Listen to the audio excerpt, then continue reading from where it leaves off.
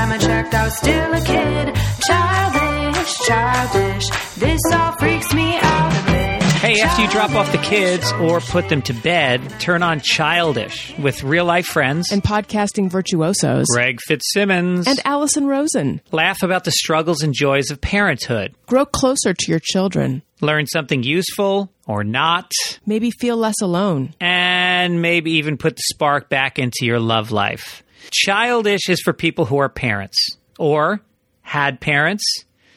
If you had no parents, maybe check out WTF with Mark Maron. Subscribe to Childish. New episodes coming soon wherever you listen to podcasts. Childish, oh shit. Last time I checked, I was still a kid. Childish, childish. This all freaks me out a bit. Childish, oh shit. How can I parent when I'm still a kid? Childish. Allison Rosen is your new best friend. Allison, with her good times never end. Allison Rosen, doing the wavy pencil dance again. Allison's your new best friend. Hey everyone, hi, hello. Welcome to another episode of Allison Rosen is your new best friend. I'm sitting here with someone who's been on the podcast many times, but has a very exciting announcement.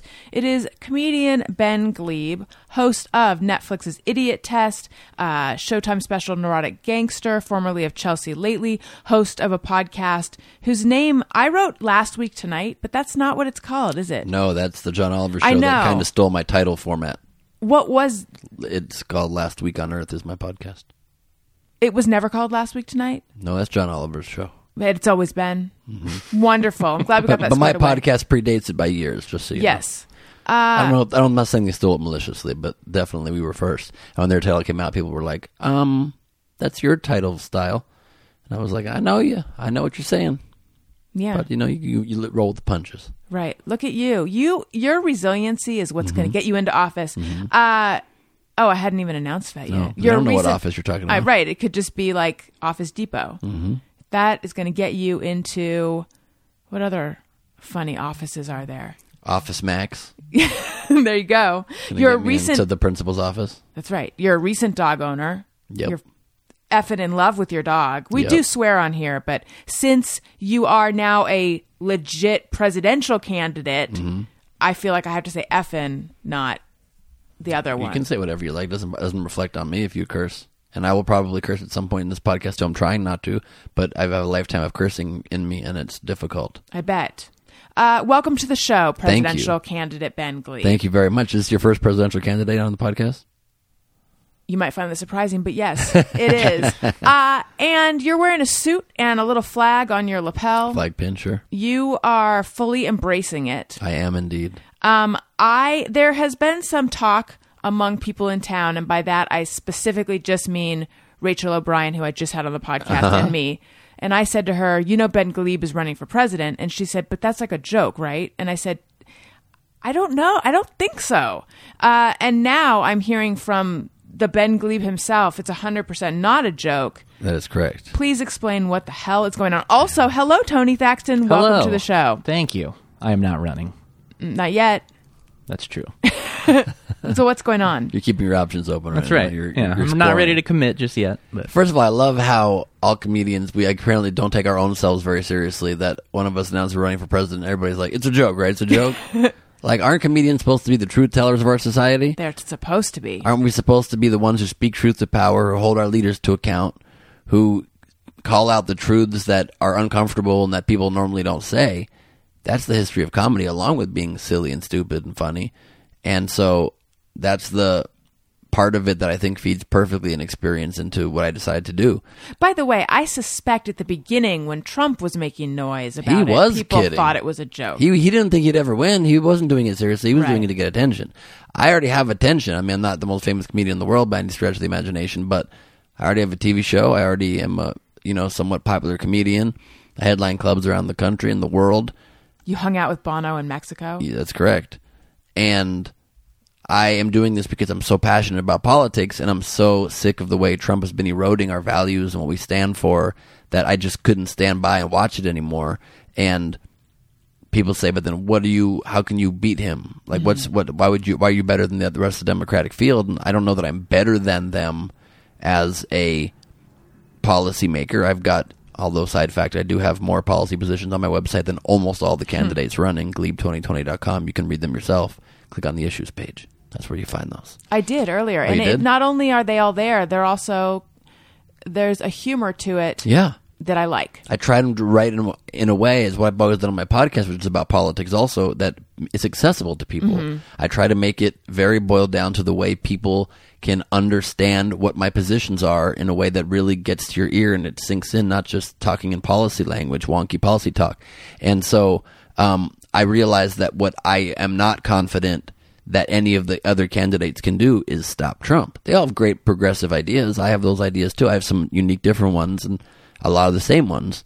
But I think they're cautious career politicians who are afraid to mess up their future in politics. And so that combined with the fact that they don't have the experience of 19 years of a stand-up comedian traveling the country and dealing with every heckler of every kind in the world, I don't think they have the ability to counterbalance the best trash talker in political history.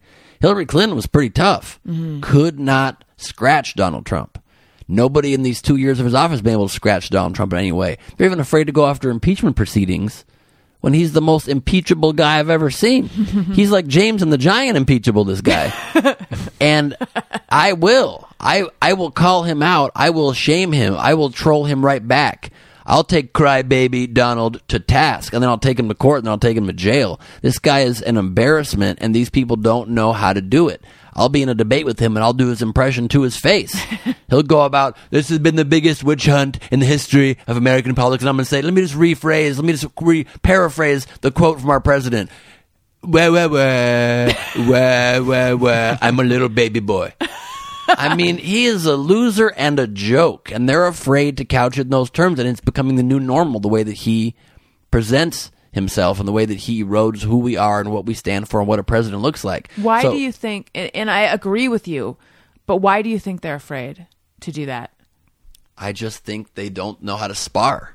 I think they're going with their team's talking points, and they're going with the massaged ways that they are trying to play to their base, or going by Michelle Obama's, when they go low, we go high. Right, they're trying to be dignified, and I disagree with it. I hate that I have to disagree with that now. Right. Like, because I really prefer the idea of taking the high road and being, a solid, decent adult. But unfortunately, right now, that doesn't seem to get you much. You can't bring a Nerf bat to a knife fight. And I've always said it not that way, but you understand my point. Yes. Wait, how have you said it in the past? Probably in more traditional ways. You can't bring a grape to a fruit fight.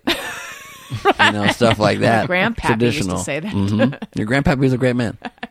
And as a side note, I've never held elected office, but I have politics in my blood. My great-great-grandfather is Bernie Sanders. So I've got a lot in my political pedigree. That's not true. No, that's the great-great-grandfather. You have to be very old. Look, I don't do math. I just That's talk fine. into a microphone. That's fair. Thank you. But it'd be funny if I was running against my great-grandfather for president of the United States. Now, see, that would be exciting. I would be like, not only does Bernie not know how to pay for his plans, but he gave me just $5 for Hanukkah. What is that about? And so I don't know why they're so cautious, but they just are. And we cannot, the biggest existential risk to our democracy is Donald Trump winning again. And so I just decided to throw my hat into the ring to see if people agree that they think I have a better chance to bring him down. I'm willing to do it. I may not win. I'm giving my all to it. I'm working literally 18 to 21 hour days. I slept 2.5 hours yesterday, got up and did media and press and donation outreaches and studying policy, and then went right back to sleep for 2 more hours, and then got up and did the rest of the day. I'm running on fumes, and I'm not even tired really, because even though you did give me coffee, and I appreciate that, but because I just have a mission to try to help. I just want to help. When did the idea of potentially running for president first occur to you? The moment Donald Trump got elected president. That day I was covering it for ABC News, because a lot of people don't know I'm not just a comedian. I've been a political commentator for over a decade. And I usually maybe keep those two separate more than you might realize. When I do stand-up, I don't even usually talk that much politics. Right. Maybe I'll do 10 minutes of politics and then 50 minutes of normal material. But when I was covering the election night in ABC News Times Square studios, on November, whatever it was, 7th of 2016 or 6th. And we were there until 5 in the morning. I stayed until they called it for Trump. And when they called it... Was it like a panel of people? I was just commentating? rotating in and out, commentating, and I was doing like a comedic spin on the news. And then as the night started to turn dark, they stopped having me on air, and I just stayed there as a spectator watching, backstage.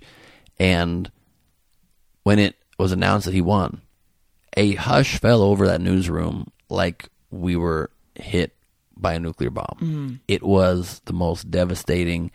And I realized two things at that moment: that we have to do everything we can to undo this as soon as possible, and that I could get elected president. Because clearly people don't need somebody with experience. Right. That's not a criteria we care about.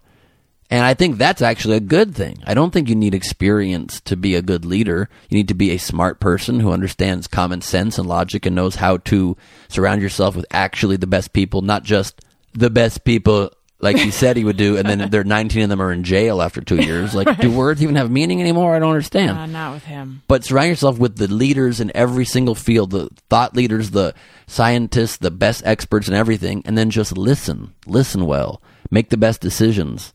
I know politics well. I know policy. I understand what our problems are. You go to the best solutions, and my litmus test will just be, as president, I will decide which policy will help the most people. Why do you That's how I will put policies into place. That's it. Why? I do want to get into the meat of like what your platform is and stuff like that. But I just want to now I'm just making you be a political commentator a little bit, just because you and I have never really talked politics. Yeah, it's true. Why do you think he got elected? Because the country is frustrated, and the country realizes that it is not. It's my phone vibrating. Okay. I'm sorry. Should I take it off the table? If you don't mind, yeah. No, I don't mind that at all. It might be a national emergency coming into the phone that now is being delayed. But Well, that's fine, for the Allison. podcast, it's worth it. Yeah. Totally worth it. So I think the country's frustrated. People realize that it's not working for them, even though we have very good unemployment numbers now. As Trump himself said during the campaign, those numbers aren't always representative of the real economy. People are underemployed to a huge degree. They're working 2, 3, sometimes 4 jobs and still cannot make ends meet easily. They don't have money for a $400 emergency that comes up. They have no savings. That's not a way to live. We don't pay a living wage. And the rich, Donald Trump certainly included, keep getting richer. See, what I don't understand is I get that people are frustrated. Right, but why'd they choose him? Yes, that's my question. I don't understand either, because he's a con man. He's one of the best con men ever. He's pretended like he was one of them. Right. He said, I'm like you. I'm going to drain the swamp. I'm not one of these Washington insiders that's gonna just take care of their own buddies and pork projects. He is exactly that. I know. He's the worst of that. Yeah. And he's just a liar and a very good salesman. He's P.T. Barnum. He's a showman who convinces you that what you're seeing is real. Right. And you don't realize it's a magic trick. And people were convinced because they were desperate. You can't blame them, really, even though I do think he was so horrible. As I talk about Trump, it starts to rain very heavily outside of your window. He's such a horrible racist, misogynist who's bringing our country so far back. He's literally unleashing and unearthing all of these horrible tendencies in our country. And I think that alone was very predictable and obvious. He was doing it during the campaign and should have made people not vote for him. Right, the dog whistling. No, but I feel like people are like, oh, finally, someone is going to... Some people. Ugh. But then I still understand some that realized that was horrible and still said, we believe he might be our only chance to get the economic policies we need. So those are like the people that the term I've heard is they held their nose and voted for him. 100%. And so I think that is exactly also why I'm running, is because people really liked someone who, quote, tells it like it is and who seems like a real person, but they were just conned by him. I'm a real person who tells it like it is. Comics are about as honest and raw as it gets, but I'm a good person. I have a moral code, and he does not. He's an amorphous blob that literally does whatever he can to enrich his own self and his own cronies, and even is treasonous before our very eyes if that gets him a tower in Moscow. So I, again, may not win, but I think we need this early and outside voice in the race. I think we need this early somebody who is not afraid to truly speak truth to power, and to see if we really still have a democracy where we can get someone representing real people. Trump pretended to be and he got elected, but he wasn't. He's entrenched and he had millions. He was self-financing at first and he had millions and millions and millions of dollars to put into it. I don't have that. Mine is a true grassroots campaign from the people. We're only taking small dollar donations right now. We're not holding fundraisers. We're not taking corporate PAC money or lobbyist money. We are just taking money from the people, small dollars, and the DNC made it accessible this time. Yeah. So how I don't know how this works. Mm-hmm. So how to qualify? Yeah. So in past years, you just had to be like curry the favor of the party and be someone that they took seriously just based on arbitrary factors. But they were criticized heavily for like stepping on the scales for Hillary and kind of hurting Bernie's momentum.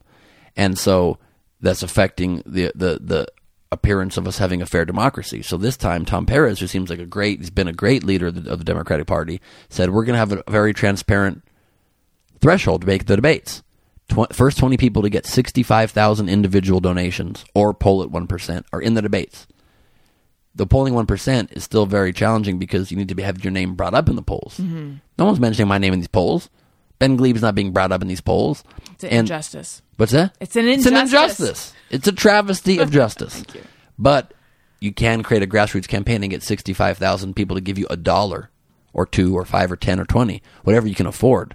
And so if I can just quickly ask your listeners, who I've hopefully entertained for a long time, please give at Gleib2020.com, Gleib 2020.com. Right now on your phone, while you're listening, you can just go to the website, click donate, and donate $1 or whatever you can afford. But just $1 is great if that's all you can swing. And please tell each of you 5 or 10 of your friends to do it.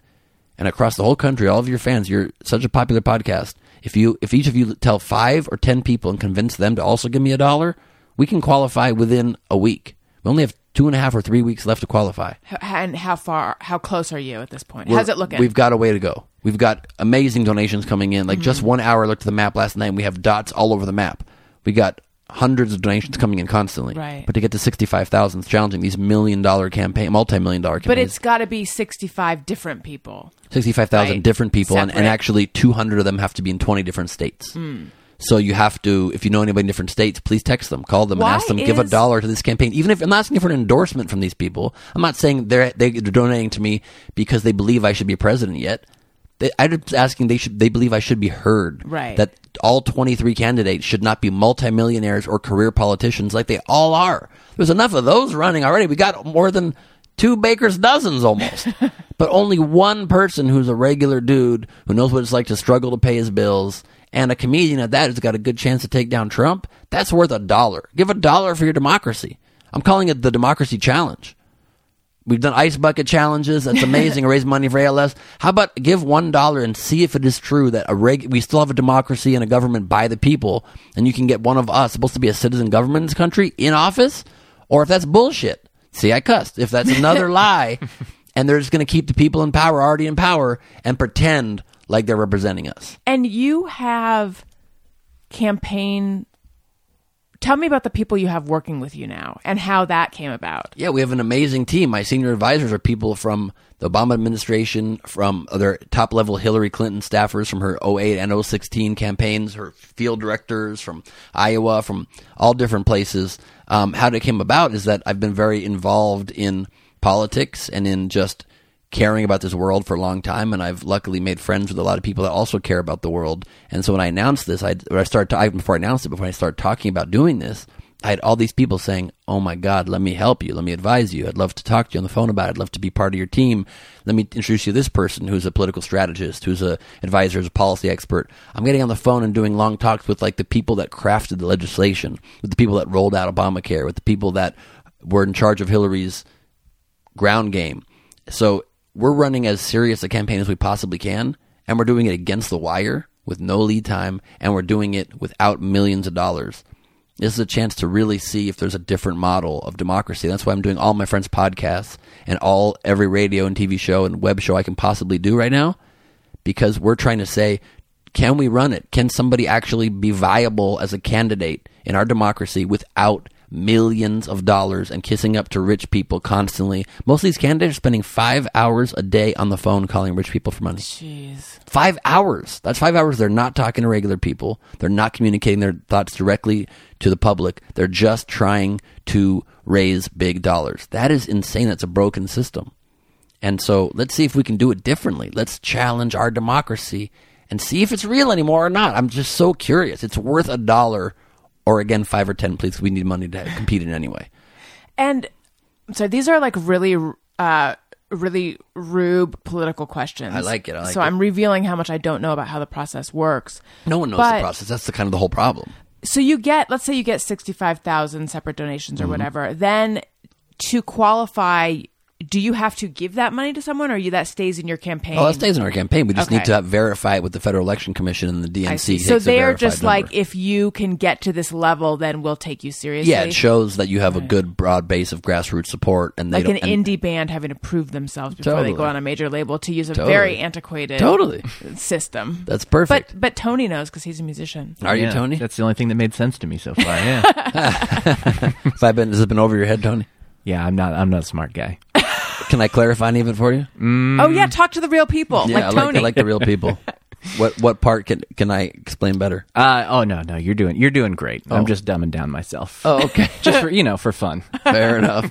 Fair enough. You got a cute 50s Fonzie jacket on. It's like you're at the malt shop, really. You Not just got Fonzie, yourself a it's even like- dollar. So what have you learned so far, being this far in? And I know a little bit you've learned that it's like extremely long days. Mm-hmm.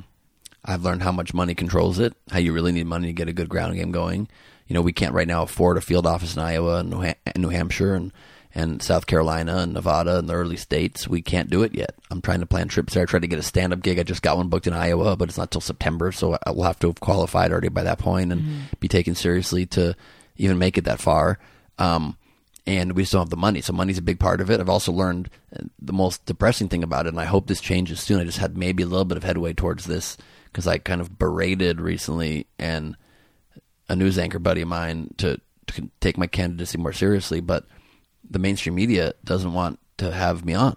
Why? They don't want to legitimize an outside voice. I think it just really is because it's a similar thing that Cenk Uygur went through, and from the Young Turks, I just did a one-on-one with him yesterday, and this guy's a brilliant political mind.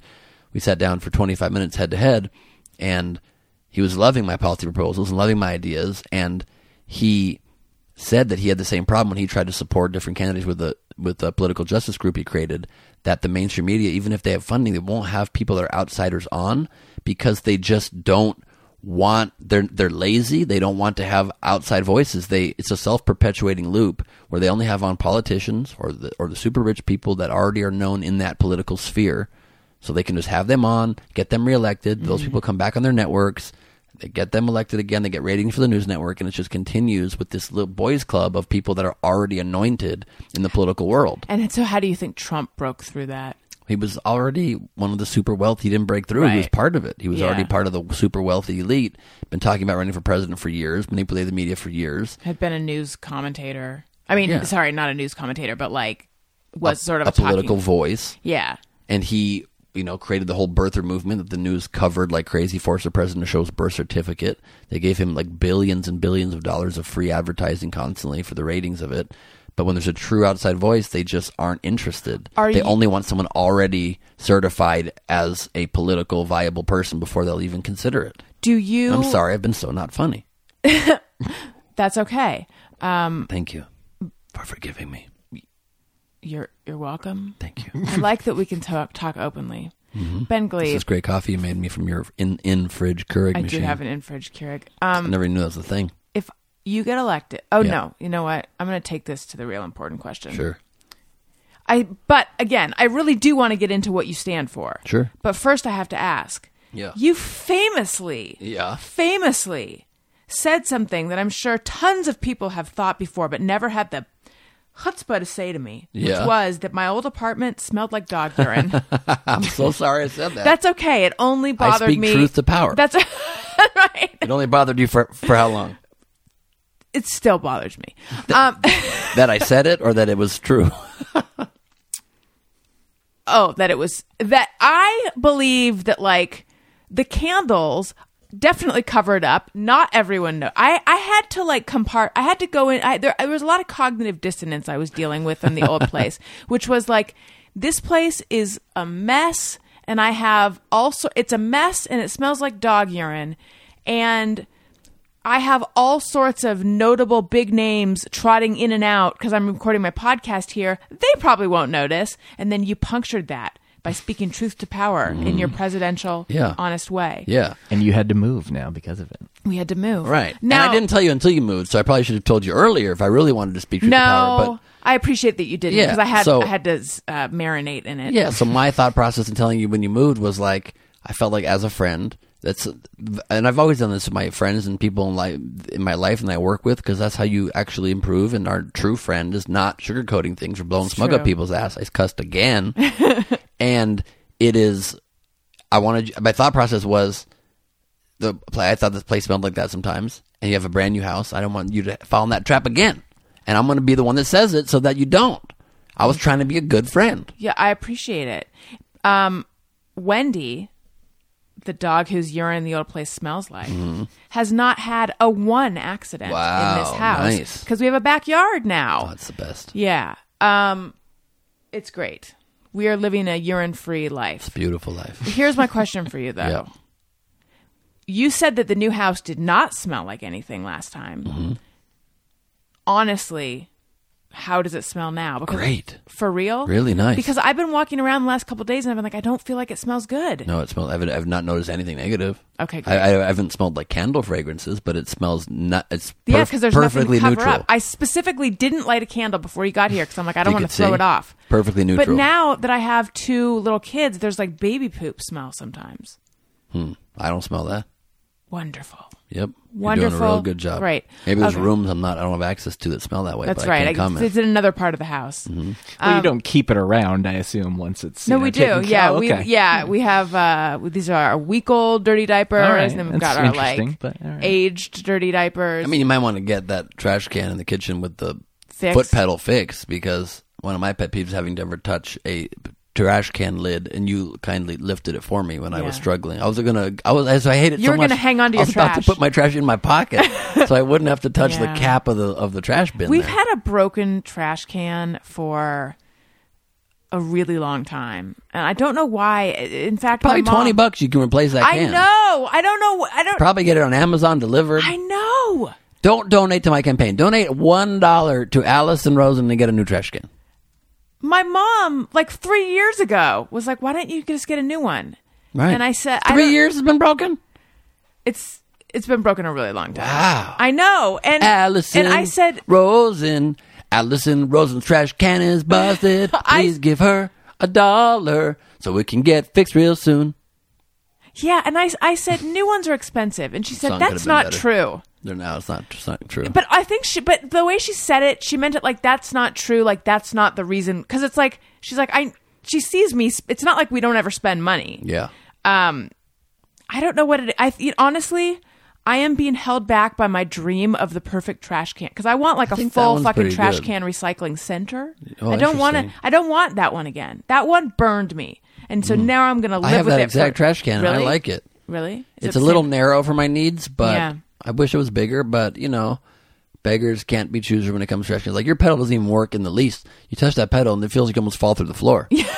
That pedal It feels like the trash can. If you it's an step anti-pedal. on the pedal, it feels like the whole trash can might fall onto It you. really does feel that way. Yeah. Yeah, like I thought the trash can was out of service when Right. when I tried to step on that pedal right now.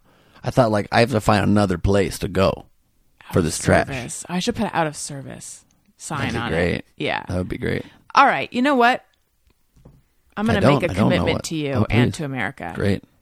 After this podcast, I'm going to look into getting a new trash can. I just got to see what's out there. And then I'm going to do The it. commitment, you're going to look into it? Yeah, I'm going to look into And then it. you're going to do it? And then I'm going to do it. Before when? When's your deadline? We need an actionable goal here. Friday. You will have it ordered by Friday? Yes. So your next podcast, next time you record, Yeah. you will be announcing to your listeners that That you I- got a new trash that's can. right. I love that. That's right. You see how we're already cleaning up America? I know. See We that? are. It works on so many, well, really just 2 levels. Actually, maybe just 1 level, 1.5 It's just the levels. trash can level, really, Yeah. but it's still pretty good. You got to start small. Right. Sometimes you do have to sweat the small stuff. You That's know what right. I mean? Okay. Let's talk about this. Do you and have you always considered yourself a Democrat? No, I have not. I'm running as a Democrat because I believe in the Democratic Party's ideals. So I've always ideologically been a Democrat for sure. I just never declared because I hate the 2-party system. I think it's ridiculous that we have to split ourselves into 2 groups and it automatically creates tension and creates this like adversarial relationship. We're not a pickup basketball game. We're not two different teams wearing shirts and skins. We're not armies fighting each other anymore. We should be voting together and moving together and trying to move our country's thought process along as one group, as the one America, that I believe we are and that I believe we should be. Barack Obama tried to do it, but then kind of abandoned it early in trying to get us together. I think that it's a real shame that's the way it is. They divide us with labels constantly. Left, right, liberal, conservative, Republican, Democrat, even blue and red. Yeah. They color code us, Allison. That's the exact colors of the Bloods and Crips. Maybe that's on purpose. Maybe we'd have a more chill political discourse if we at least rebranded the parties peach and lime green. Is that possible? I like that, yeah. Nice calming color. Right. Colors. What did I say? I'm having a stroke, Allison. No. I need you to take over for me as president of the United States. Yeah, let me do it. Let me know what you need me to do. Be great. Everything. So, yeah, I have not, but I'm a declared Democrat in recent years because I wanted to vote in the Democratic primary for candidates that I like when it was actually a choice between people that I think needed my vote for. So, did you ever consider yourself libertarian or any like Green No. Party or anything like that? You No. were always just independent. Yeah, I always was declined to state, but I identified with the Republican Party, and I've been a Democrat for many years. With the Democrat. You said you Party. identify. You just said Republican, though. I did not. I said Republican? You Pretty said sure it at the you did. beginning. No, I you said think you Democrat just- at the end, but you said I think kind of you actually just missed said- what you said. I think you just said I've always kind of identified with the Republican Party. Wow. I'm tired. I'm helping you, Thank you. by pointing this out. I appreciate that. I did not mean that. Even though my grandfather, my hero, was a proud Republican. And the Republican Party, I like some of its true ideals and its principles. It's the party of Lincoln. It's the party that ended slavery. I think the party's lost its way in a horrible way by endorsing this madman. But I don't hate the principle of conservatism. We need both sides of our spectrum in this world. We need people that advance and progress like progressives do, and people that conserve and slow us down and put a check on. It's a check and a balance. But to be endorsing the horrible morals that the Republican Party seems totally fine morally with them endorsing, it's unconscionable. Money cannot be more important than who you are and what you stand for. It's so sad. Just the other day, I went off on this on a video on my social media. Just 2-3 days ago, the House passed a sweeping civil rights bill to guarantee equal civil rights for LGBTQ people. 8 Republicans voted for it. 173 voted against it. And if it were to make its way through the Senate and then to Trump's desk, it's anticipated that Trump would veto it. Why? Human rights. Literally, there's the vast majority of the Republicans in power think people do not deserve rights because of who they're attracted to from birth or what kind of gender identity they feel from birth. That is beyond insane. It should be criminal. It's so crazy. It's cruel. It's so cruel.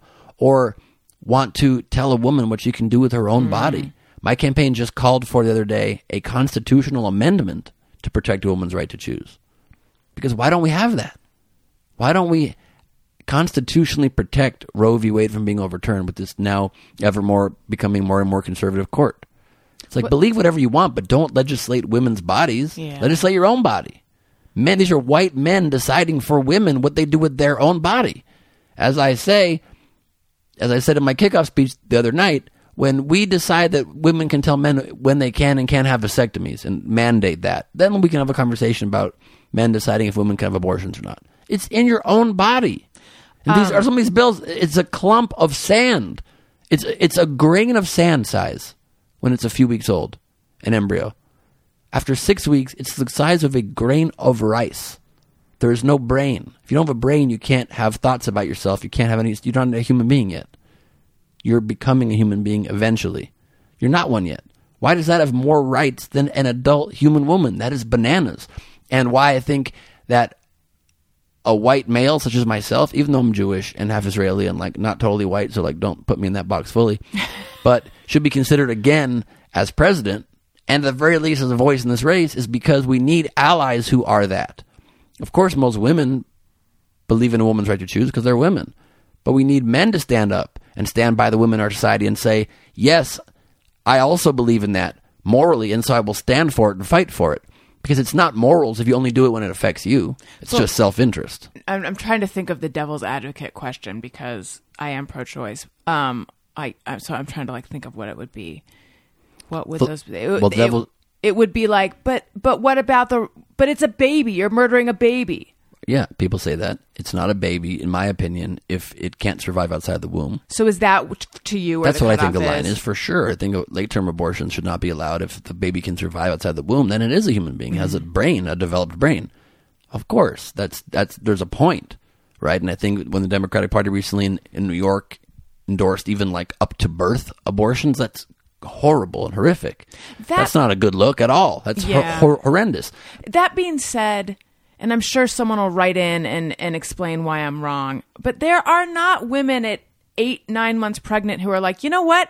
I just realized I don't want this baby. Could you take it out? Like the people who are having a terminating pregnancies at that point, something awful happened. The baby is not going to survive, and they're choosing whether to give birth and then have the baby die right away, or whether to avoid that particular horrendous outcome. Like the people who I think that's generally true.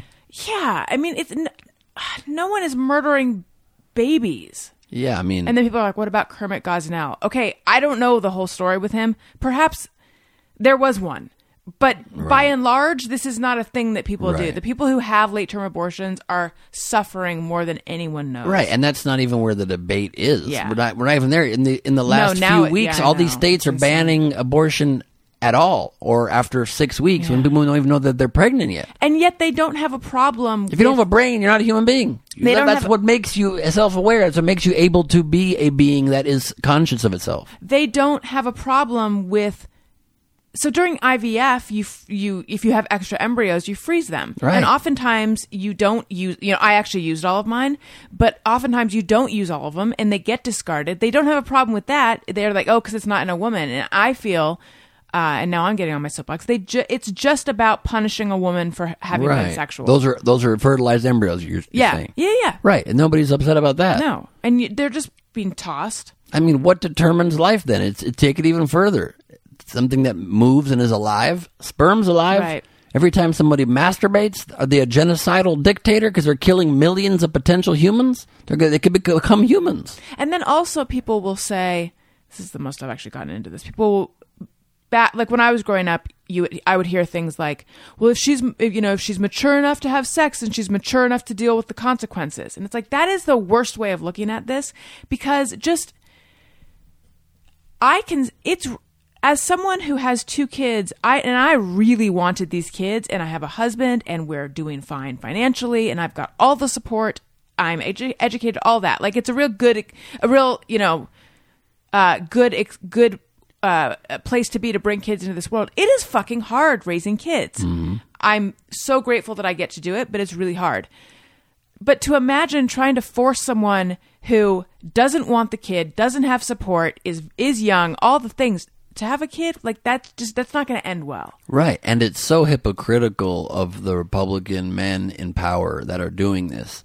It's so hypocritical because even if they truly believe what they say, that it's the sanctity of life and life begins at conception, they're so inconsistent. You have to take care of human life. Because the second that baby's born, they don't give a shit about it. Right. Because the third time. They don't give a shit about that baby. They don't approve subsidies for prenatal care, for postnatal care. They don't care. They don't. If it's a life, does that woman, when she's pregnant, get more food stamps if she's on welfare for that baby that's gestating in her body? Does she get to go in the carpool lane? Do they really see it as a life? No. Or are they just trying to say to women, because it's a political point that helps them win elections, right, we control your body, you don't have a right to choose, it's murder because we decide so. It's not murder. It's not murder. And so it's just so frustrating that we are so stuck in these ways, and none of the candidates running here are calling for a constitutional amendment to protect a woman's right to choose, even on the Democratic side. They're playing much more at the margins, cautious game, and somebody from the outside, I think, can bring a different voice to it. And I think we need straight men to be allies to gay people, to LGBTQ community in general, to women, to minorities. And so I'm down to do that. What are I like people of all stripes. What are the other things you stand for?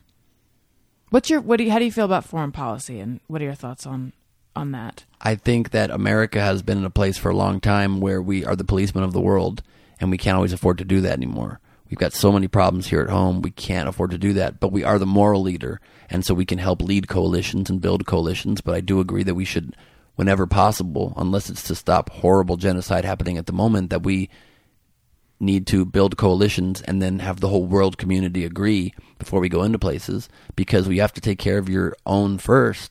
And we have so many problems here, and so many people living in abject poverty, and living so many homeless people, and we can't even take care of our veterans, and we can't even address so many of the problems. We can't give health care to millions of our own citizens. People die because they don't have health care. Can't afford to pay rent. So are you proposing health care for all, Medicare for all? I am, but I am not proposing a full government-run Medicare for all program, just because from my talking to my strategic advisors on this thing and getting to learn about it in a very detailed way, Obamacare, which helped to cover millions that weren't covered, is so complex and detailed. It's like a multi-thousand-page plan that it's so intertwined in our economy that to just all of a sudden stop it and shift it to Medicare, it could have very devastating effects on our economy. It's intertwined in so many different aspects of our economy, pharmaceutical industry and doctors and insurance companies, and to all of a sudden just change reimbursement rates that drastically when Medicare reimburses much less amounts. It could have a real bad effect on the economy. But even more so than that, which is already a bad enough problem, part of the problem also is that already people in certain rural areas in the country, right, don't have great access to health care. So even if they have health care, they might not have a doctor for 100 miles. Mm-hmm. And Medicare, because it reimburses lower rates, and that's kind of the whole point of it, is that it has a bigger pool of people, especially if you expand it to Medicare for all. You're going to then be paying even less to these already struggling doctors, medical facilities in rural areas that already can barely stay open. A lot of them are going to shutter. And so people will technically have health care, but they may have to drive now 500 miles to get coverage, and it's not a good solution. Plus, I just like in America, like I'm not a socialist. Some in the Democratic Party now are saying that they are. I'm not. I call myself a compassionate capitalist. We need to be able to make money. The American dream is to be able to become rich and be able to outdo what your parents did and be able to get to that next level and be upwardly mobile. It's becoming so hard, and so we need socialist programs to be a safety net and to also up our risk tolerance. People are afraid of taking big risks if there isn't something there to catch them if they mess up. So actually, true capitalists need socialist programs, and they know that, and they're lying that they don't. Trump himself's really a socialist. What do you think tariffs are? They are a non-free market way to control prices of things. What do you think subsidies for farmers that are affected by his tariffs are? It's non-free market socialist idea to prop up businesses with government money. So it's a complete fallacy of those two arguments. But where were we? What were we talking about? You were talking about Medicare for all, right, and how healthcare. you don't want a sudden shift to government. Right. Oh, I remember. It all. And so capitalism. So I also like keeping a private market insurance as well, just because I think in America, because we are a capitalist country, you should be able to seek out better care if you need it. If you're in some dire situation, if you can borrow money, if you aren't happy with the doctors the government provide to, I think it's nice there's a private market that you can also go seek out. Like I had a big health problem recently. I had a tumor that was behind my ear 2 years ago, a benign tumor, thank God, but it was it was in my parotid gland that becomes, in 10% of cases, a very aggressive fatal cancer if left for like 10 years. And so I had to get surgery, but that tumor is where your facial nerve runs through your saliva gland, the parotid gland. And my career is talking and being on camera, and I couldn't risk having a damaged facial nerve. So the doctors at the healthcare that I had, the HMO that I'm with, were not at all worried about the cosmetics. They weren't worried about full nerve preservation. They were just going to do the thing, cut it, and take it out. And I needed a more precise level of surgery, and I had to get a different health insurance and then still find out-of-market surgeons from that and pay out-of-pocket a huge amount. And I had to borrow some money to do that, and I was able to do it. And I'm so happy that I could. So everybody under a Medicare for All program would be able to at least get surgery and not die, hopefully, from that problem. But if you are someone that needs extra or wants extra, you can scramble to figure out how to get the extra care that you need. And I don't think we should ever rely on government to fully take care of every health need that we have, but I think we should provide good basic healthcare coverage for everybody who needs it. And it's a much easier and cheaper way to implement it that way too. And Bernie's just like Medicare for everybody and the government pays for it. We'll raise your taxes. Yes, but you're also raising taxes. So it's essentially you're still paying for it. So why not give people an option of which one they like? Right. And what would happen to taxes under a Ben Gleib presidency? Taxes would go up on the wealthiest people in the country. And where would you cap that? Or who would you designate the wealthiest? There would be not the $250,000 level that Democrats have said in recent years. That's not that wealthy these days in a lot of markets where the cost of living is very high. We're talking like people making over $5 million a year. Taxes will go up a little bit. And then I like Elizabeth Warren's idea of a super wealth tax for people making over like $10, $20, $30 million a year. They can chip in some more, a higher rate to help pay back the society that has provided that to them, to help pay back the workers that have provided that human capital to be able to make them that much money. It's not socialist. It's just a combo of capitalism and socialism coexisting. It's a compromise like all things are. Can you talk a bit about what you like in the other candidates and what you don't like about them? Sure. I'm not trying to like take down other Democrats at this point. I'd rather it be a race of ideas, but I can say that I think a lot of them seem very principled. I think that it's not ideal to have all these people. What I don't like mostly is that, like, I think Elizabeth Warren's a great fighter. She seems very smart and passionate. But to what degree is she effective? I don't know. She's been in government now for a good amount of time. I don't see sweeping. She was responsible for the Consumer Financial Protection Board. Big part of that, and that's wonderful. It's been gutted a bit, but it's wonderful that she helped create that. I think Cory Booker seems like a really passionate person who cares about people. But again, what sweeping legislation has he done to change the country? Even Bernie Sanders is not known for his great amounts of sweeping pieces of legislation. He's always fought for important things, but what has he gotten done? That is so impressive over the 40 years he's been in Congress, or however long it's been. Age is not ideal either. But, I don't want to be ageist, but age affects your ability to remain perfectly sharp and be able to, you don't know how long someone's going to be able to be healthy. And I don't think it's disqualifying by any means. I think Joe Biden was a great vice president. He's very gaffe prone and kind of goofy. That's me as a comedian saying that. He's just like, he's fine. He's great. I like him. I loved the Obama-Biden administration. He'd be a fine choice. People feel like he's too there are some people who feel that he's too centrist. How do you feel about that? Yeah. I think we need sweeping change right now.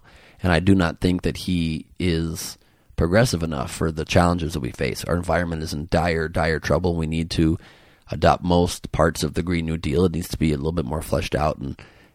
But we need to take drastic action to get off fossil fuels, to reduce our meat consumption, to reduce our plastic consumption, and try to save the planet. It's an urgent fight.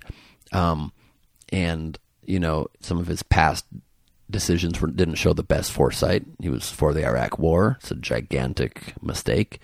And led to a lot of innocent lives being lost on both sides of that conflict. And I just feel like it's time for new voices and new leadership. I like a lot of the younger people, but I don't know much about them. I think that they're viable choices, and so am I. I feel like... Is that like Beto and Buttigieg? I don't know. What has he ever done? I mean, he's said he was born to do this. It's a bit cocky. What is he born to do? Lose to Ted Cruz again? Is that the move? He's born to do what? The guy, he fails upward. He's the only person that fails and thinks, I'm moving on to the next one. I think Mayor Pete seems like a really nice guy. Young kid, He's 37. Mm-hmm. I'm a wise 40. I can bring 3 extra years of wisdom to the race. I think Tulsi Gabbard is nice. I met her recently. She seems very sweet. Talks about aloha too much. Everybody from Hawaii just says aloha constantly. Aloha means the concept of you're not going to become president wearing a lei around your neck and talking about aloha. Yeah. It's a little too touchy-feely for me. Andrew Yang, I think it's great that he's addressing the issue of mass unemployment that's going to come from automation, but his solution is to give people a universal basic income of $1,000 a month, which is not what you get paid at your job. Mm-hmm. If you're a trucker, you make like $40, $50, $60, $70, $80,000 a year, not $12,000. And on top of that, he's not considering fighting it. None of the candidates are considering fighting the onslaught of human workforce disappearing. To me, that's bananas. What about Kamala? I like her. You know, when she gives her speeches, it feels a little bit like you've been called to the principal's office. She's very intense and kind of stern, but I like that in a leader. I like her. I like her. I want to see more of what she says. Mm-hmm. You know, it's very early. It's very early in the process. I don't think anybody's mind should be made up yet. We don't know them well yet. We haven't even been to the first debates. The first debates are in 5 weeks, and we've got less than 3 weeks left to qualify for them with $65,000 $1 donations that you can give if you like it all what I'm saying and just want to hear more. I want Do to it, see you if our guys. democracy is real, and if indeed a regular outside voice, it's not one of these career politicians. Go to Gleib2020.com, Gleib 2020.com, donate $1 or whatever you can afford. Let's see if they let me on the debate stage, because I want to be able to debate these people. The biggest problem with all of them is just that they have been in politics for a long time. I think when you've been in it for a long time, you lose touch with the common person. When you've been in it for a long time, even Andrew Yang too, he's trying to help, he's trying to address the needs of workers, but he's a multi-millionaire. He's sold several businesses. It's great. I think it's wonderful. We should revere it, but we shouldn't think that's the person who's going to understand your struggles. So I think the biggest problem with all of them is you're in Washington too long and you're a politician for too long. You just don't know what it's like to struggle. So you can intellectually be repeating the things you've understood and see statistics of how people need more money and aren't making enough to make ends meet, but you don't really know it. And I think it changes a little bit your fight. If you became president, would you still come on my podcast? Listen, we're going to talk to my communications team and see. Of course I'll be here. Because I don't want I'll it still to... come on your Thursday show. Thank you. You're welcome.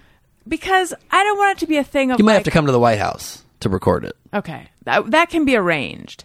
You can crash in Lincoln bedroom. I just don't want it to be a thing of like, oh, he's changed. No, that's the thing. Comedians are so... That's why I think most comics, when they become successful, remain pretty nice people. It's because it's such a grind to be a comedian. It's like being a politician. But instead of shaking hands around the country just for a year when you're running for office, I've been doing it for 19 years after every show. Then I hang with those people. And I get drunk with those people. Those people I know. So and you perform in towns little and small, Republican and Democrat, crowds of 500 or of 5 people.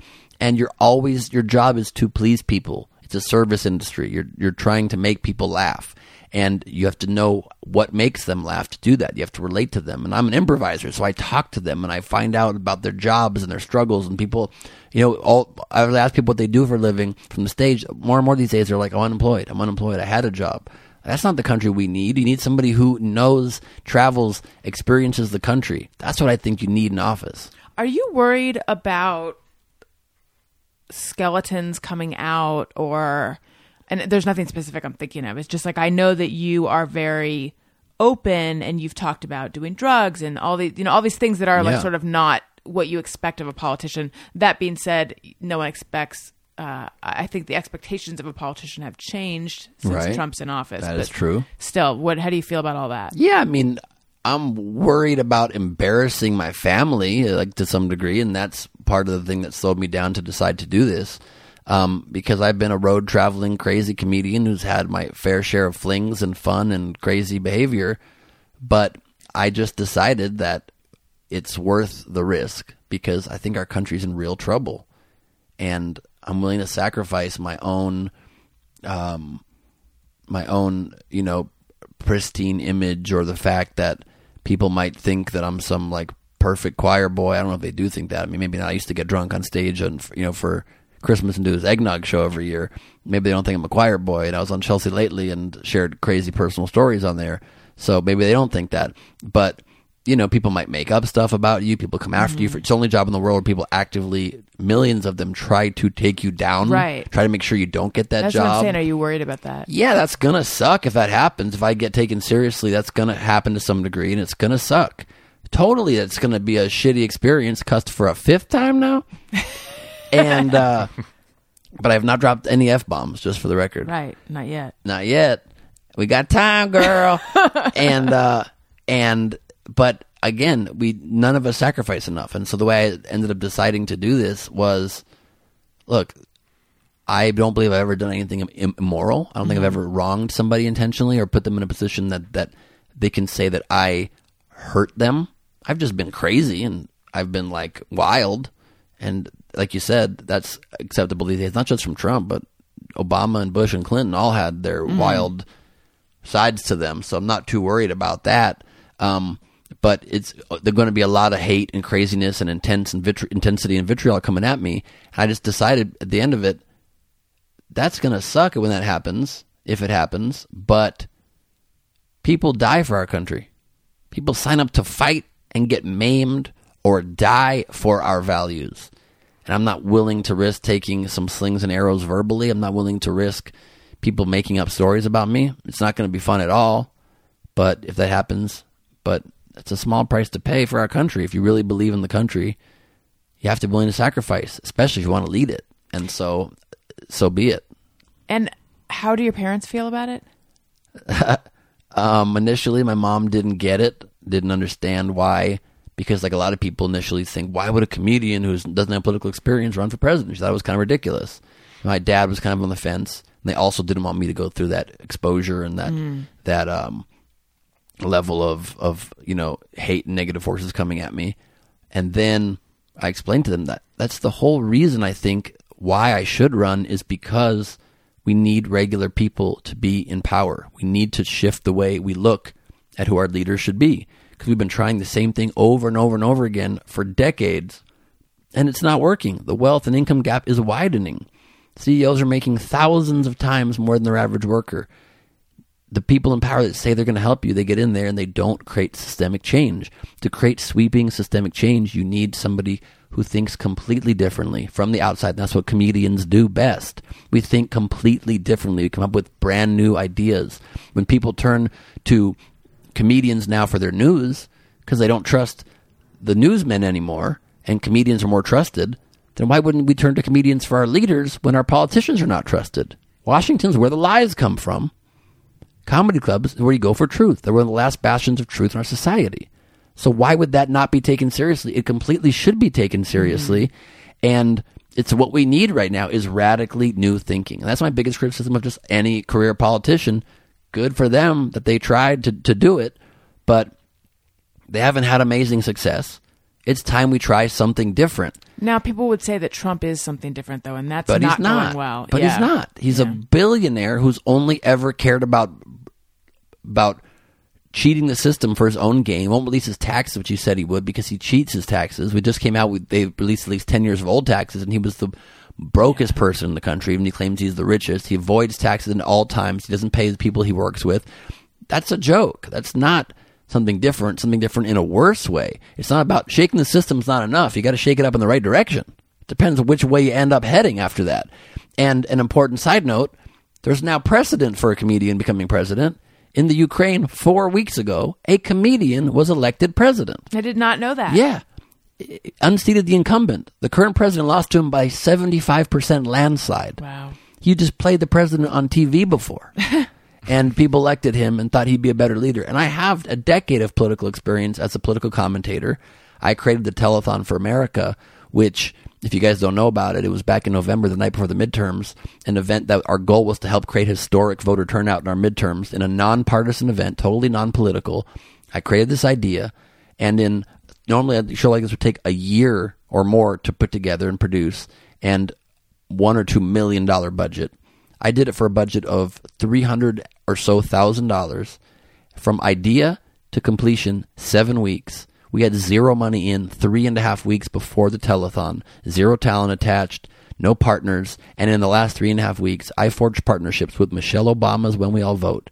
They came on board to help us fund it and be our partners, with Lorene Powell Jobs and Mark Echoes XQ, a partnership with them, partnership with Funny or Die, Comedy Central, Ellen Tube streamed us, BET, Glad, Watch Mojo. Funny or Die and Comedy Central work together. They don't do that typically. I literally had to get on the phone with one of the VPs of Funny or Die and say, we have to sometimes in our country put aside our own corporate profits for the greater good. We need to all stream this event and reach as wide a swath of the country as possible. And the guy said to me on the phone, he's like, not only did you convince me in 2 minutes, but when are you running for office? And that was another thing that made me think that I should. And we put this event together that ended up being seen by almost 1 million people. And people called in to flip the telethon on its head. First telethon in history to raise $0. Instead, we took pledges from people to just vote the next day and to form voting squads. So they would bring their friends to the polls to exponentially increase the reach of this thing. And the next day, it happened. Whatever small part we played in it, we helped create historic voter turnout. We, at least the country, achieved historic best voter turnout in a midterm since 1914 and best ever among young people. So right there is an example of what I did in the private sector without power, without money, without being in Congress in charge of billions of dollars, what I was already able to do to help our country that I think in many ways is a more concrete example of what I've been able to do than people in Congress that have been stuck in these gummed up works of a broken system and claiming that when they run for office, they're going to all of a sudden be able to do it. Well, I didn't stop until I got that accomplished. And we were able to create very impactful change. We had 95 huge celebrities in that thing.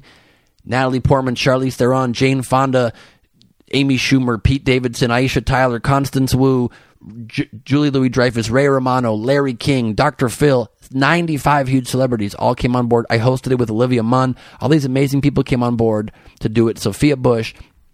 And I know how to get people to do stuff. I know how to get people to work together, how to work across party lines. Dr. Phil's a Republican, as far as I understand it, came into our telethon and got everybody who are very vocal celebrities who are mostly liberal to not mention anything politically on air. That's a pretty big accomplishment. Mm-hmm. And I brought it in under budget, under our already tiny budget.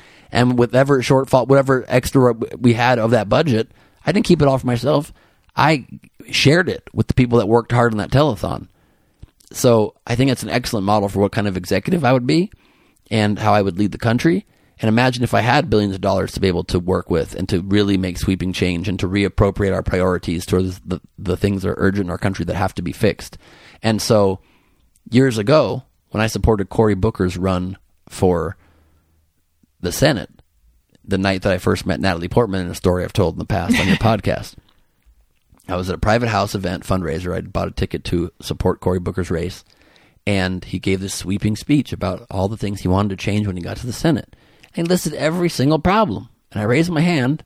I was a little buzzed at the time. And I said, you say all these great things you want to do, but we all know you're going to get to Congress, you're going to get to the Senate, and our system is so broken, you're not going to be able to achieve these things, and you're just going to run to your respective cable networks and complain about it. So why even say you're going to do everything when you know you're not? Natalie Portman looked at me a little bit impressed, by the way. That was the beginning of when I thought, I might have a chance here. And I messed it up, and everybody knows I messed up my chance, and it's a real shame. It's a real tragedy. Yeah, it's a regret I will always have. What did Cory Booker do? And Cory Booker looks at me and he says, keep in mind he's running again for president right now. Yeah. And he looked at me and he says, that's fair. It is true that our system is very broken. And so these days you can actually be much more effective as an artist or an activist. So that's the path that I chose to stay on. Mm-hmm. And then I did what I've achieved. And so by Cory Booker's own rationale, I'm more qualified to be president than he is. Ben Gleib, you have my vote. Thank you so much, Allison. You also need to have one of my dollars. I'm down with I need that. to get on it. Yeah. And everyone who listens, do that too, because let's get a Ben Gleib up on that stage. Where is the first debate? Miami, I believe. Let's get sure. Ben to Miami. Yes. Thank you so much. At Gleib2020.com, you can donate very quick. It takes 2 minutes. We have some phone. questions Great. that Patreon listeners sent in, but I think I'm going to do those in a special separate. We'll do just a little bit of like bonus Patreon material. So patreon.com/Allison Rosen is where you'll be able to go for that. Follow me on Twitter and Instagram at Allison Rosen, AllisonRosen.com, t-shirts, ringtones, etc., all that stuff. I have another podcast that I do with Greg Fitzsimmons called childish.com.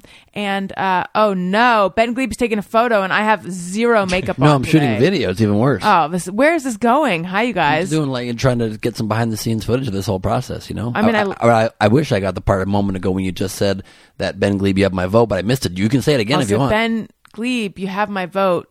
People watching this, normally I look a lot better. You're catching me on an off day. But the point is what? That I wish I was wearing more lipstick. That you're supporting my campaign? I'm giving you $1. You have my vote. it's not a good hair day for me. There's just a lot going on. I get that. I fully get that. Yeah. But I've got your you support, have my support. your You have my endorsement, support. your That's vote. right. Yes. Thank you There very you go. much. Thank you. You heard it here, America. Another endorsement. Ben Gleib, tell everyone listening where they should go.